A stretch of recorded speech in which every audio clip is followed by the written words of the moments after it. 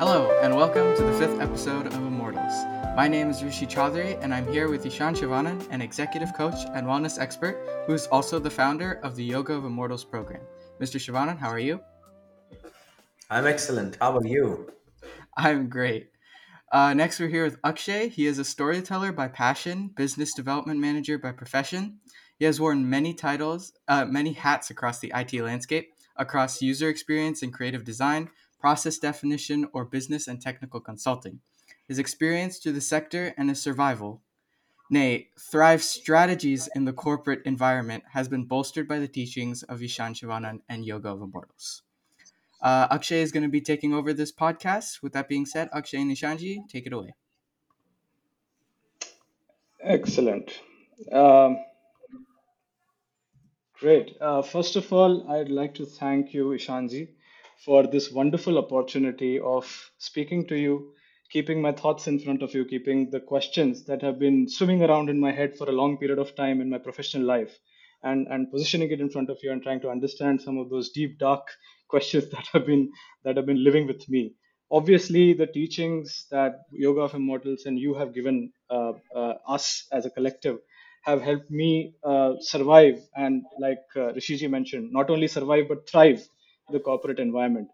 But I have some selected questions that I would love to speak to you about, ask you and pick your brains and understand where your thought process is with respect to them.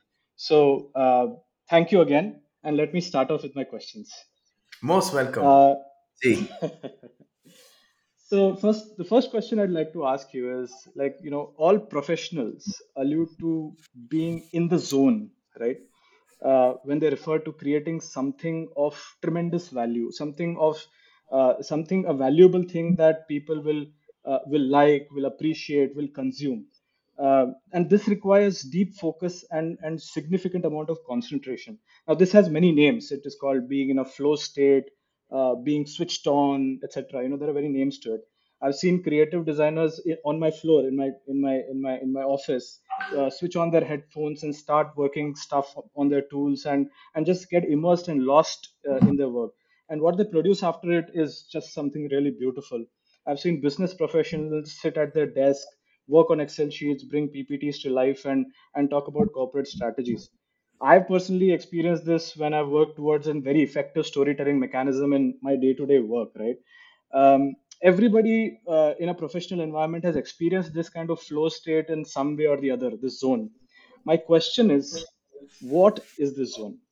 And how might one enhance or deepen this zone, leading to controlling this zone at will? An ability to switch on and switch off this zone at will so that you can kind of get into the zone, but still be able to maintain a kind of a balance and sanity, right? That you can't be on the zone all the time because you'd burn out. So how do you while you use this as an effective nuclear weapon, if you will, but then also able to switch off and look at other things to keep your sanity? I know I've asked you a bunch of questions. I'll be happy to repeat, but I hope you've understood the gist of my question. so two things. Number one, everybody has this zone inside them. If we try to read the works of different psychologists, or we try to look at the various philosophers, everybody talks about the wisdom that lies inside us. If you read about lateral thinking, it talks about all the creativity that may lie inside a person. If we read The Gift of Fear, then Gavin Becker talks about the importance of intuition in getting us out of trouble. So, when all the people are talking about the knowledge being inside us, then we have to understand that either we can accept this knowledge or we can ignore this knowledge.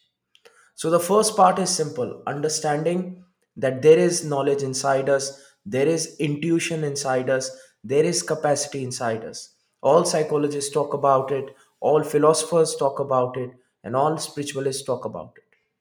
Now, if we have it inside us, why do some people act as if they can see the strings of the world, and some people fall flat on their face? Because the people who can see the strings have somehow learned to be aware of this knowledge. They have accessed this mental state that you are trying to call, this is a very interesting name, the flow. But names have been a lot. One of the ancient name of this state is Turiya Avastha. And Turiya Avastha literally means when you are one with yourself. So your physical body, your mind, your emotions, your intention, it's all become one, and you are focused on that one activity. So now the question comes that if this is already inside us, then why is it that some people ignore their inner intuition and knowledge? Well, there are a few factors. The first factor is conditioning. A simple thing that Pavlov talked about, that you can, through aversion or through reward, teach behavior to an organism. So, for example, a child is growing up, and from inside, a voice comes that he wants to do something. What's the first thing he listens to? No! From either his parents or his teachers. Then he grows up a little bit. He has a girlfriend. He wants to do something. The girlfriend says, no! And then he has a wife. So then it's in a repeat mode. No, no, no, no, no, no, no. So each time an inner voice is coming, an inner motivation is coming, a desire is coming, the first thing thrown is no. So, like Pavlov's conditioning, we can get conditioned to sort of ignore our inner voice and just focus at whatever menial task is at hand. Now imagine if all your life you have been conditioned to ignore your creativity, then how difficult it is going to be, where once you want to just sit and 100 times you have rejected yourself, and the one time you want to embrace, so that may be tough. And the second time, what can happen is, there is this great Indian mystic by the name of Gorakhnath, and he says that our mind is like a newly wed bride. So if you ever go to North India and you look at a newlywed bride, the newlywed bride has so many bangles. So he was just trying to say that, just like the newlywed bride has so much makeup, so much bangles, so much jewelry, that when she's walking, there is very little real about her. The rest is just illusion and noise. And I won't like to explain that joke much more, because when he said it, it can have multiple meanings, but it makes sense. All of it is illusion and noise, because half of the things that we see in that bride, they may not be real. And then all the bangles that she's wearing are creating so much of noise that I can see her coming from half an hour away, because I can hear her gonguru, I can hear her bangles, all those things. And the same happens inside us. Gorakhnath says our mind is like a newly wed bride. We have so many issues inside our mind, so much noise, what he likes to say, noise, that now even when you want to listen, you won't be able to listen to the reality, because there would be so much noise. So the two things that we have to do if we want to access our flow state is, number one, break the previous conditioning. And breaking the previous conditioning can only happen through repetition. It can only happen through providing a new behavior, which in this case is meditation. Each time we meditate, we are creating a new conditioning in which we are saying to ourselves, I accept my thoughts, I'm aware of my thoughts, I acknowledge my thoughts, and I am ready to act upon my thoughts. This is one thing that helps break the conditioning. And the second thing that meditation helps with, what we need to do is purification. Until and unless there is noise inside our head, Doesn't matter how many times you want to access the flow state, it will just be frustrating, because it's not that the ideas are not there, the ideas are drowned by so much of the noise that exists. And through regular recurring meditation use, what we are trying to do is we are doing sort of like a spring cleaning of our mind. And through that, over time, what happens is we have ideas, we still have ideas, but the only thing was we were not able to embrace our ideas or acknowledge them and maybe even act upon them. We were not capable. But now, when the conditioning breaks, now when there is a sense of purity, we will be able to acknowledge our ideas and we will be able to act upon them. Something as simple as just 15 minutes of breath work in a day, and that too, you don't even have to do one movement. You can do maybe 5 to 10 minutes early in the morning when you wake up, 5 to 10 minutes late in the night before you are going to sleep, and just you are allowing the mind to relax, allowing the mind to recover from all the chaos that it has gone through, and allowing it to just break its previous conditioning. If we give this much to ourselves, a lot of good things can happen. And then people say, oh, this is so little, how come if we just do so little so much will happen? Well, even if you put so little seed, such a big tree comes, but from somewhere you have to start. And sometimes even that is enough. So yes, that is how anybody can access the flow state. So bless you, Anji. Wonderful, wonderful, Shanji, wonderful. Absolutely. I mean, accessing that flow state is obviously the first thing is to acknowledge that there is this capability within us, and that acknowledging is something that requires that mental flexibility, that extensibility of the mind, and typically, while people who have been conditioned in the ways of uh, uh, you know uh, of self discovery, if I want to call it, yeah, are inclined to consider these things. But in a corporate environment, you have all kinds of animals exist. And uh, I'm deviating from the question set that I had prepared, but just on that point I wanted to ask you, um, how would one, for the lack of a better word, convince a person who's not conditioned towards that mindset to try and accept these meditative states, and thereby reap the benefits and get into some kind of a flow state? How would that be how would a convincing activity be done? If I was a manager, and if I have a team, what angles would I be approaching my team with to basically convince them to consider these aspects and these dimensions of life and work? So the thing about the mind is, if you try to push it, it pushes back. There is this very interesting story of a man who goes to his teacher, and his teacher, just to teach him a lesson, says that if you want enlightenment for the next 5 days, I don't want you to think about a monkey. And the guy, after 5 days, come back with red eyes, with torn clothes, saying, what hex you put upon me? You told me not to think about monkey, and for 5 days I thought about gorilla, orangutan, chimpanzee. Every single monkey under the blue sky has jumped in my head.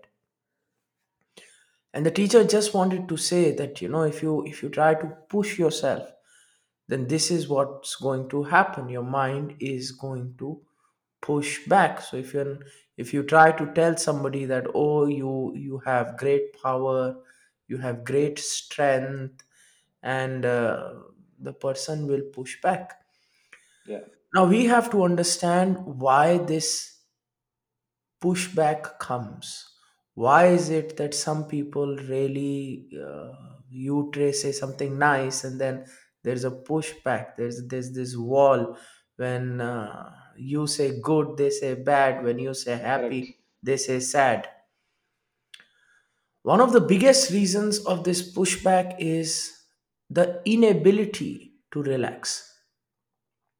I don't know, somebody once said this joke that some of my family members are wound up so uptight that when they fart, only dogs can listen. Now, a person who's so uptight, no matter what you say, there is going to be pushback. And that pushback is not because that they are bad people or that they are too logical, because there is no logic in pushback. Mm. In the ancient scriptures, they say that pushback comes from either kutark or vitark. And kutark means that you just want to debate Mm. unnecessarily. And there is this very nice joke that, there is Ram and Shyam. Ram is saying that in my village excavation was done, and after 100 meters we found pieces of wire. And what it means that 100 years before in my village there was telegraph. And Shyam said, that's nothing. In my village, we excavated for 200 meters, we found nothing. And that means 200 years ago in my village, there was wireless services. So you can't debate with somebody who wants to push back like this. It's Correct. kutark. And one of the main reasons of kutark is the inability to relax. A person who is uptight or who's constipated emotionally, psychologically, they will not see any other's point of view. They will not even see their own point of view. There is only one thing, and that is frustration. Mm. The easiest way I can explain to you this is, let us say you are a mathematician who's working on an equation and you really, really want to solve it, and you are waiting for somebody to give you the guidance. Now, while you are going to the office, you drink one Trenta Starbucks Americano. Now, coffee is a diuretic, so you really, really want to pee, and you've had a Trenta pack. So, your pee is almost ready to come. So, by the time you reach the office, you park the car, and now you just want to run to the toilet. And while you are trying to run to the toilet, on the way, a person comes to you and says, Eureka, I found the answer to your equation. Come, let's sit, let's discuss. Before I forget, I'm about to forget. Come, let's sit and discuss. And what will you do? You will slap that person and you will go away. Not because you don't want to listen or you don't want to get into a state of flow, it's just because you want to pee. The Correct. moment you pee, you are relaxed, and when you are relaxed, you are more receptive.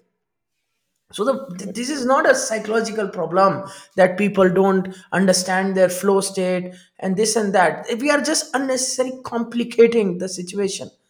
The problem here is people don't know how to relax, and we need to teach it to them. And this is a society which just doesn't know how to chill. All the things that we do for relaxation are the things that slowly either kill us or poison us, either mentally or emotionally or physiologically. And that's not relaxation, that's a slow suicide. Real relaxation has the ability to calm us, to let go. And what is real relaxation? Again, imagine you wanted to go to toilet and you finally go to toilet.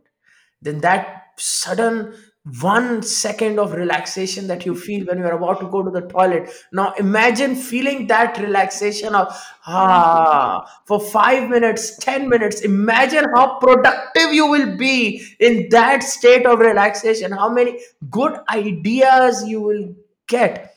But if you don't learn how to progressively relax yourself, then you would be fighting your mind all the time. And if you're fighting your mind and somebody comes and says, oh, you have so much of power inside you, it's like when wife and husband are talking and somebody comes and says, but you love each other, it is just going to trigger more nonsense.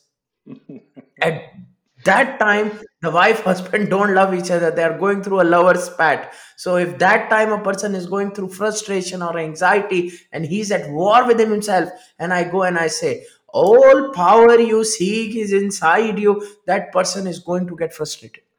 So I don't need to give them gyan, this gyan dump, that here, take this knowledge, that also. No, I need to teach them relax. How to use the breath work to relax, the mind to relax, the YOI protocols to relax. And once they are, trust me, they are much more receptive. Wonderful, wonderful. That was And such a then think beautiful about it. explanation. If it can be taught, long ago, surgeons were good, but surgeons needed to be fast because there was no anesthetic. So you couldn't relax the patient. So the trick was how much surgery you could do in under a minute. And in that speed, there would be compromise of quality and people would die. And when the anesthetic was there, oh, you can relax the patient. Now they can take their sweet time and make sure there are no human errors. So many times it happens in meetings that you see the person is getting frustrated. Now imagine, just like doctor has the anesthetic tool to relax the patient and then do the surgery. If even corporate offices have the meditative tool to relax their client, to relax their employees, and then they are more receptive, and at that time, what you do, you can do better surgery in a state of relaxation, remove the unwanted behavior, and put in that which is necessary, needed, and important. So I always say, sometimes the process is good, surgery is good, but you need a few um, garnishes here and there to make the process better, faster, and much more productive.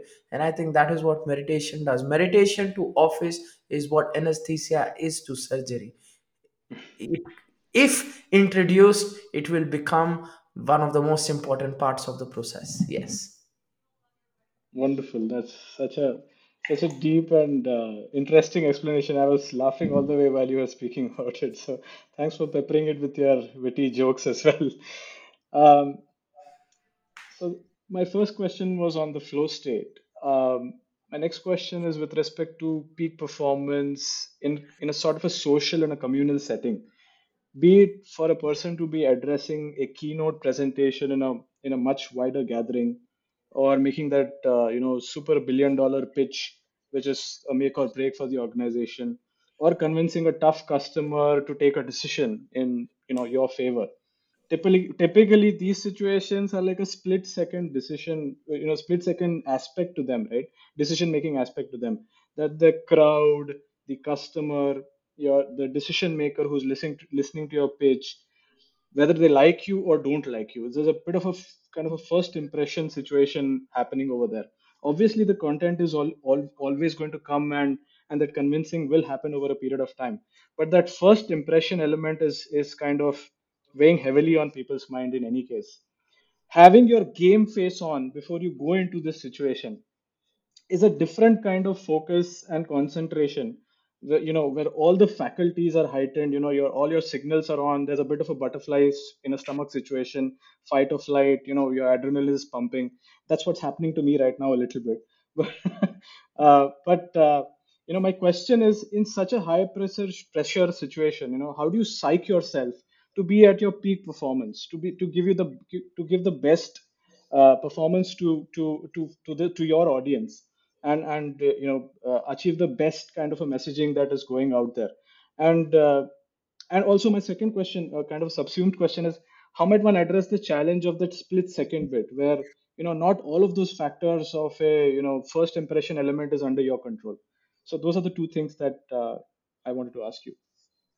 So one thing that I really missed when I was in North America was hospitality, because there is hospitality, there is like South Asian Indian hospitality, and then there is North American hospitality. So even when you go to a hotel, in an Indian hotel, there is somebody who will give you your luggage, and then there is somebody who will give you the best food. There's somebody who will uh, even wipe your nose when you sneeze. And in an American hotel, there is just somebody who will point you to the coffee maker, and the water, and that too you have to pay for it. And I used to think why it is like that. Even if you go to a shop, like in India, when you go to a shop, 20 salespeople will jump upon you, try to sell you something and make you feel like a king. And here, when you go to Target or, you know, any other place, even if a salesman sees you coming, they'll run away. And I realized this because in India, uh, there are small mom and pop stores. So when it is a mom and pop store, the person who's doing the selling, he's very much convinced that he has to one generate value into the buyer's life, and through the value that he generates in the buyer's life, he has to generate value in his own life. So he wants to give the best service because he's directly impacted. It is a very intimate story in his mind, and he wants the buyer to come back. So there is a very grand storytelling that is involved. Every person who's coming in, it is a very active story that is being written, that is being said. And if somebody is just working on a minimum wage basis, Hmm. then it's a very different story. Because now the story is, oh, I finish my work, I get my pay, and I go back home. And this is just something that's temporary. This is just something that's temporary. I just need to power through it. I just need to, get it done. So there is less pride. And I'm not saying everybody is like that, but a lot of it can be seen that there is a lack of pride. So a lot of it comes down to what is the story that drives us when we do what we do. I was born and raised in the monastery, and in the monastery, what I learned is the power to motivate people. So in the monastery, the head monk will motivate people in such a manner that we would do everything, but we would do with a smile on our face. Why? Because we were taught whatever we are doing is for a greater good. We are generating value in our lives, in the nature's life, in the universe's life. So we are doing something that's extremely important and necessary. So even if it was preparing food for 1,000 people and there were just 10 of us, and we had to cut all the vegetables, we had to uh, mm, make all those big things and then serve and then clean, we would still do it for 20 hours without a frown, a smile on our face, because the story that we were told was such that brought pride into what we did. So we didn't need to be convinced, we were very convinced already. And I think this is something that I always try to teach when I'm working with corporates, that the amount of motivation that you can learn from monks in monasteries on how they can motivate people. uh, Corporates have no idea, because they have to give 20,000 incentives, then a person does anything.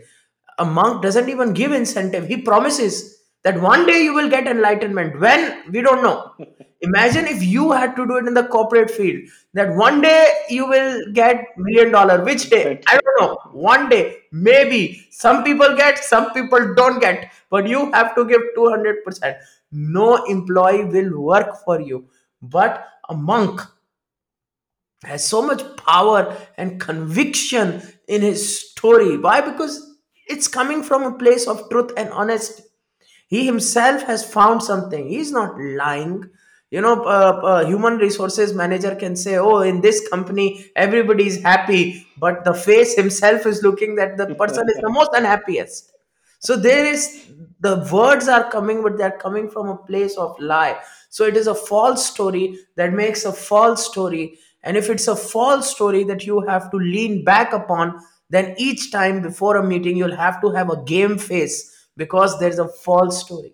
But if there is a real story, there is a real motivation, there is a belief in the product and the services, there is an actual thought that I am bringing value into people's life, my life, and into the bigger picture of the world as a whole, then I won't need to put my game face, because I would be so thoroughly motivated in what I do. So my Advice is always, what is the story that you're telling yourself? Why are you doing what you are doing? If it's just for a paycheck, then of course it's going to be, you will need story to put a game face on, and then maybe you'll need wine to sleep at night, and then maybe you'll need coffee to wake up at morning, or some other stronger thing as time goes by, because you don't relate with the story, you don't like the story, you are watching a movie that you don't even love. But in the monk, we would, in the monastery, the monk would spend so much time in making us fall in love with the story, because he understood that once they are convinced of the story, they are convinced of the value they will bring in their lives and in others' life, then they are self motivated, then they are self replicating AI, not AI, real I, because now their ideas can convince other people, those ideas can convince other people. So if that grunt work is done, that realization is done, then you will find that body is beautiful. If you believe in something, if you like something, you will be amazed how long you can do it without fatigue. And instead of fatigue, there will be a better sense of fulfillment and joy when you sleep at night. So forget convincing other people. I think the first thing you should convince is your own self over what it is that you are doing, and tell a better story, because that is what makes us function. So yes. Wonderful, wonderful. It's a deep sense of conviction in what you're doing that really is enabling the truth to come out instead of having to put on various masks, if you will, to make things happen. And that's a good segue into my next question, which is essentially around this conflict of interest, is what I want to call it, right? This kind of conflict between what you are communicating out there and what you believe in and what's real within the organization. This constant conflict, people are dealing with day in and day out, especially, and this kind of conflict creates a kind of a sense of cynicism in the minds of people, especially middle management, because they're saying that top management is doing their own stuff. Newcomers are still kind of getting onboarded into the system and understanding the ways of working. But what happens to the middle management ecosystem is that the good vibes of creativity, teamwork, self growth, self involvement are kind of dwindled down. How might one shore their spirits up and tell themselves that all is well, things will work out? See, the first thing is synergy. So whenever we would be in the monastery, we would have these outreach programs where a bunch of children would come for a few months, and they would be from different socio-economic backgrounds. They would be from different cultural backgrounds, and because it was India, they would speak different languages, different physiologies, different interests, and whenever you have so many people of variety coming in, then rarely does it automatically become a melting pot. The first thing it becomes is a conflict pot, where everybody, starts to bang heads with each other. So before we would even work with those children, there were a few protocols that we would do that would create synergy in the group, and that synergy is most important. Um that resonance, that teamwork. And you have to understand, if you are living in a monastery, that teamwork is what is the difference between life and death, because you are in a remote place. Everybody has a job, everybody depends upon other person's job, and if one person messes up, the whole chain messes up and everybody suffers. So synergy is most important. So we would spend that time, we would invest that time, that because the moment you have new people, there's this greed that let's put them to work, Let's get as much as I can. Let's start squeezing them. Oh, this is a fresh guy from Harvard or Yale or Princeton. Let's see what they can do, what value they can generate. Sure, but first, synergy. First, a preparation. It's like how you shoot a bow.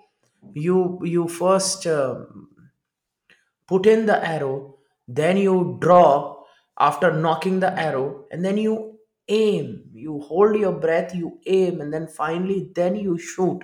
But the knocking process and the drawing process and the aiming process is as important as the shooting process. Nowadays, the companies are evolving so fast, they are growing so fast that it's just we keep on building something new is cheaper to maintain something, and it is not a good way to treat human beings. Human beings should be treated like human beings, and that maintenance should be there. I think this whole culture that we have of single use plastics, where you use something and then it is okay to be thrown away. And if we look at everything, all products have a shelf life. And now when we look at even human beings and professionals, I think even now they are coming with shelf life, and the more we are working ahead, the shelf life is reducing. Just like in old times, when things would come in cans and jars, they would have better shelf life, and now plastic things, they have like a year shelf life. Now even professionals, earlier times, they would still Absolutely. last for 50 years, and then they would get a retirement party, and then they would leave a company after 50 years. And nowadays, 5-10 years, burnout starts to happen, and depression starts to happen, anxiety starts to happen. So I need to jump company from a toxic environment to another non-toxic or less toxic environment. And it's just sad because we can't treat human beings like that. And all this stress and anxiety is a symptom of workplace. So if it is a workplace mental health issue, then there should be a workplace standardization of mental health as well. Because if the physiological health was being harmed in the workplace, of course the government would go and make standards and put safety protocols of hard hat, steel toe boots, etc., Correct. etc. Because if there is a physical injury, it is a tangible injury, and you can see it, you can measure it. But now, because it's a mental injury, it can't be seen. It is an intangible injury, it is a qualitative injury, so you can't see, you can't put protocols in place, you can't do standardization. And it all comes upon an honor system, that if the company feels that they are really stressing, then they would take some action. And if they feel that they are not stressing, that they won't take an action. But the truth is, stress, anxiety, and all these symptoms of the modern work life come from the modern work life.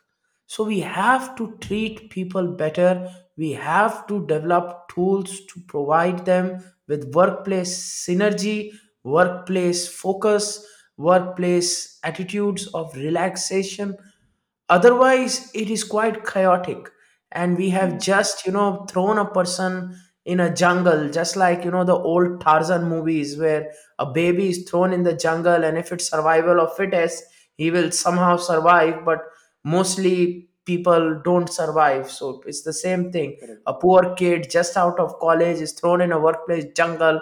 Now if he has the fit genes, he will become Tarzan and the king of the workplace. Or if he doesn't, then he is doomed to perish. That's not how our attitude should be. We should be able to help everyone. We should have processes and systems that can help every single person that is in the workplace. So I don't think it is a matter of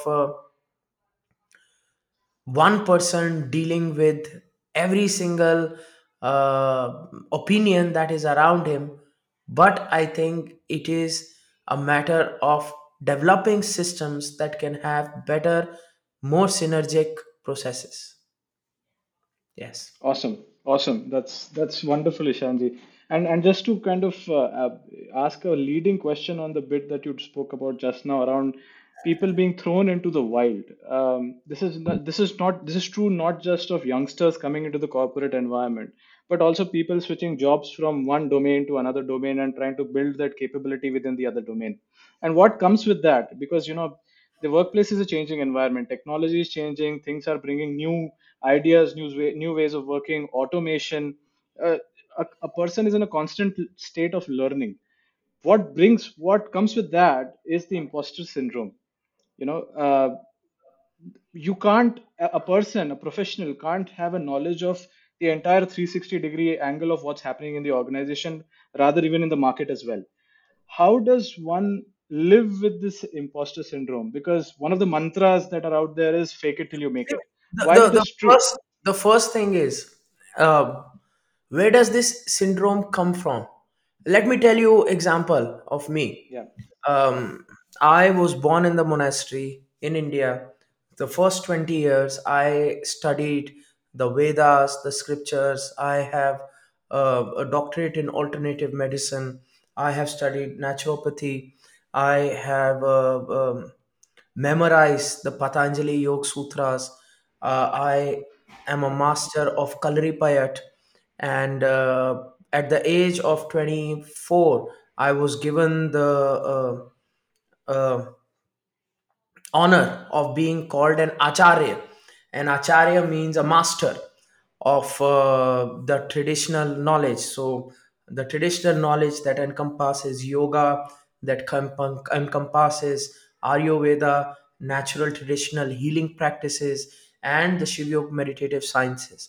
And after 25 years of hard work and being in a monastery and then working hard, not knowing anything else in the world, I got this and I was happy. And a few weeks ago, I had gone to this hospital and I was trying to teach the yoga meditative processes. And again, these meditative processes that we are teaching in 2017, we started to systematize these processes. And in 2019 we started our rigorous clinical trials.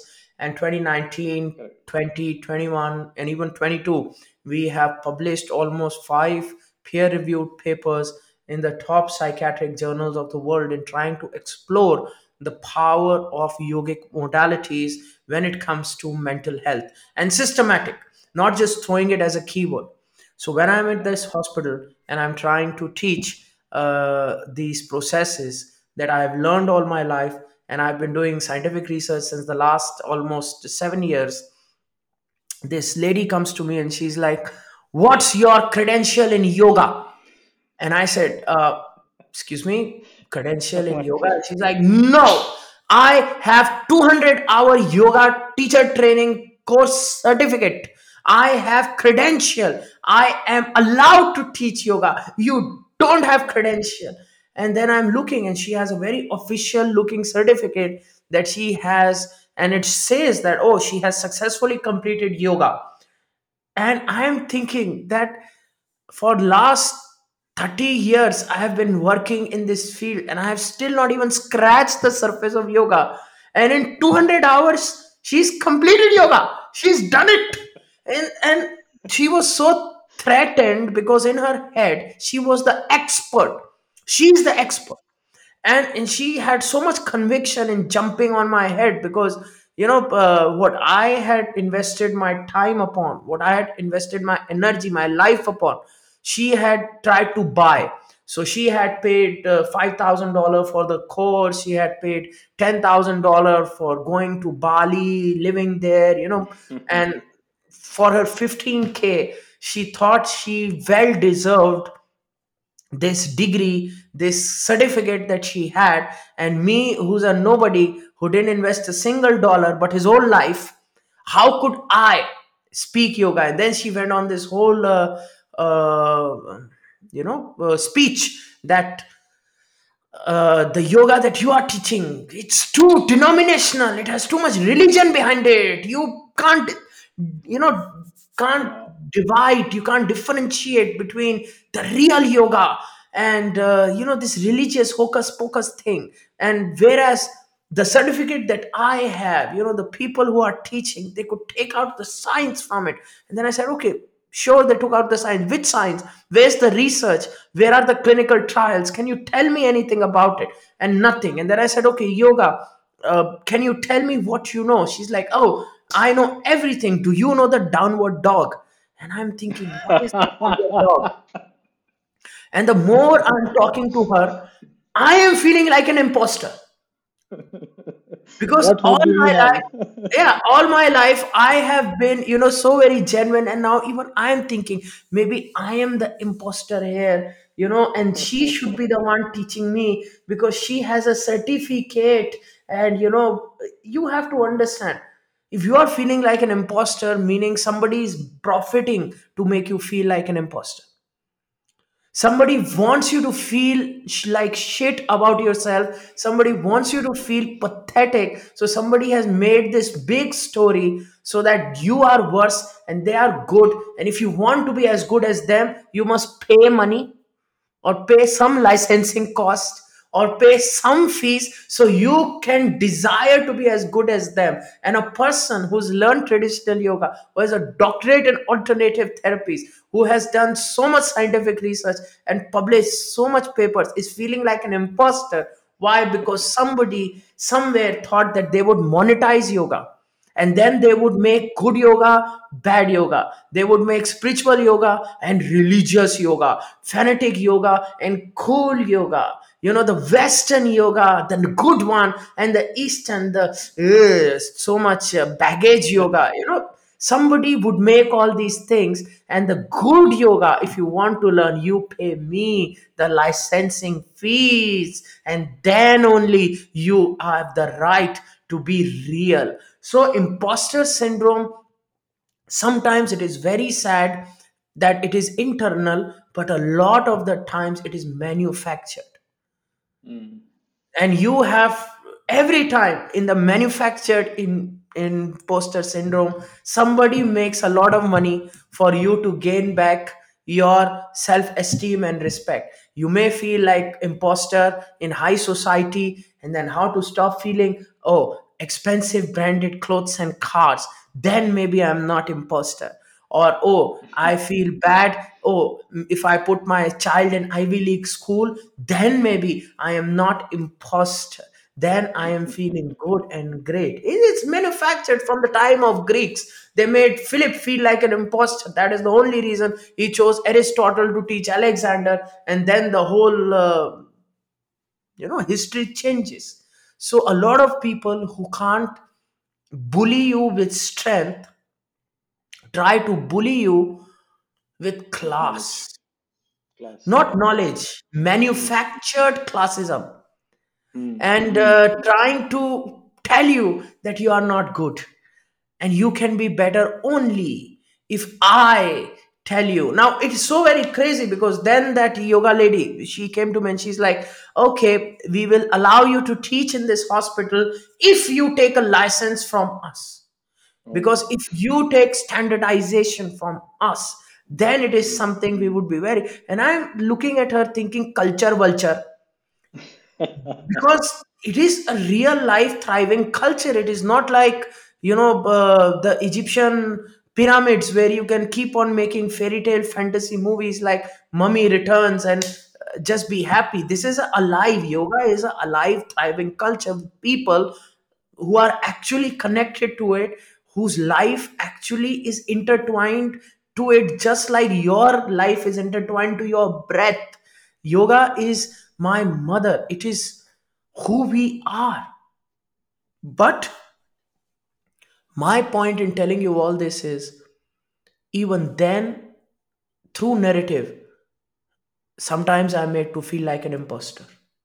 Mm. Sometimes I Mm. have to prove that yoga that I'm teaching is a science and it is not a religion, which is crazy because when somebody wears Lululemon and in a studio they are teaching, they don't have to prove their credentials. I have to, maybe because of skin color or maybe because of some form of inherent bias that exists inside people, and they are thinking, and then they say, oh no, but what about your religious inclinations? Then I say, Isaac Newton was a devout Christian. That doesn't mean you stop learning physics and say, oh, he was a devoted Christian. I don't believe in physics. So, how does it matter what my personal beliefs are if Correct. my science is a standardized science? It is a well researched science. Then accept it for what it is and stop being judgmental. And if you are judgmental, then accept that somewhere there is an inherent bias or racism that may exist inside you, that makes you say that somebody who looks like me may not have a grasp of mental health or psychology as you think about it, because this does happen a lot. Bias, it exists, and sometimes people do have to face with it. But I want people who are going through the imposter syndrome to realize that it is a sales pitch. You are amazing the way you are. Somebody has thrown a sales pitch at you, and you are being affected by it. And it doesn't matter. No matter how much fair and lovely you put, nothing's going to change. And don't ask me how. Personal experience, I was, I was exposed to some form of toxicity in culture also, like everybody. So it's just like that. And fair and lovely would want you to feel bad and like an imposter, and then not pretty enough, not good enough, not nice enough. Only then you'll buy. So I am sure if you are feeling like this, something is there. So maybe there can be some form of education. And I'm very happy that now there is the Asian American Pacific Islander Heritage Month. There are other cultural months that goes on in which education is done and bias is not pushed, and everybody can be accepted and celebrated. So knowledge matters a lot, exposure matters a lot. And I'm very, very happy to those companies who, when they want to teach yoga, they don't just want to do a wellness performance, because when World Yoga Day happens, everybody just likes to tick the box, check the box, and Correct. just have some Correct. form of wellness theater, some form of performance. But no, there are some companies that go above and beyond, who find people like me who want to bring authentic value into their employees' life. And education is the thing that can get rid of the imposter syndrome. Education and exposure, because this will make people understand that they have value and even others have value. And value doesn't need to have a color, a gender, a class, or a geography. Value can come from anywhere, anyhow. And we must accept, embrace that under the blue sky, everything is as important or maybe even more than us. And that's important, exposure. Because I have to tell you that because I was raised in a monastery, the first thing that we are taught is imposter syndrome, Hmm. meaning we are idiots, we are nothing, we are useless, we are, everything good is the guru's grace or the god's grace. So anything that happens is not you, it's the guru's grace and god's grace. So even if you go to the toilet in the morning and have a big nice release, guru's grace, god's grace, even though you are the one who has been eating all the roughage, it's all, the same thing again and again you are taught. And it's only through exposure and knowledge that you understand that when they say it's Guru's grace, God's grace, they are not externalizing. They are trying to say that the God and the Guru lives inside you. And if good things are happening, it's because the God is working through you and you are awakening the God inside you. So when they say it's God's grace, what they are trying to say is you are God, and it is your action and your grace that are making things happen and change. So you become the creator of your own destiny. So if you want to get rid of These niggling things. this imposter syndrome, then I would really recommend exposure. Exposure to the authentic, nice, various knowledge systems that exist out there, integrate them into your workplace, and I'm sure good things will happen. But yes, it comes in my life also. People come trying to give imposter syndrome, but after some time, you have seen so many salesmen that refuse to buy the imposter syndrome. Yes, but yeah, Yeah. everybody will try to sell it, definitely. No, profound, profound, Ishanji, profound. What a wonderful answer to the question, right from the actual sales element. I mean, that statement that you made. I'm going to steal that statement of yours around manufactured classism. I really like that. I really like that. I'm going to steal it. But it was wonderful speaking to you around all of these subjects, right from the performance capability, individualized performance in a social setting, culture, obviously the imposter syndrome elements that affect day-to-day professionals. We have touched upon so many topics, and it was wonderful speaking and understanding these things from you. I'd like to bring in Rishiji right now so that we can wrap up the session because we are at on time now. I want to thank you, Ishanji and Akshay, for coming on. This was a very entertaining podcast. I was really engaged in this. Um, so yeah, thank you so much for spending the time coming on and doing this podcast with us. To the audience, I hope you enjoyed your time with us, and we hope you will join us in the next episode of Immortals. Thank you very much, and goodbye.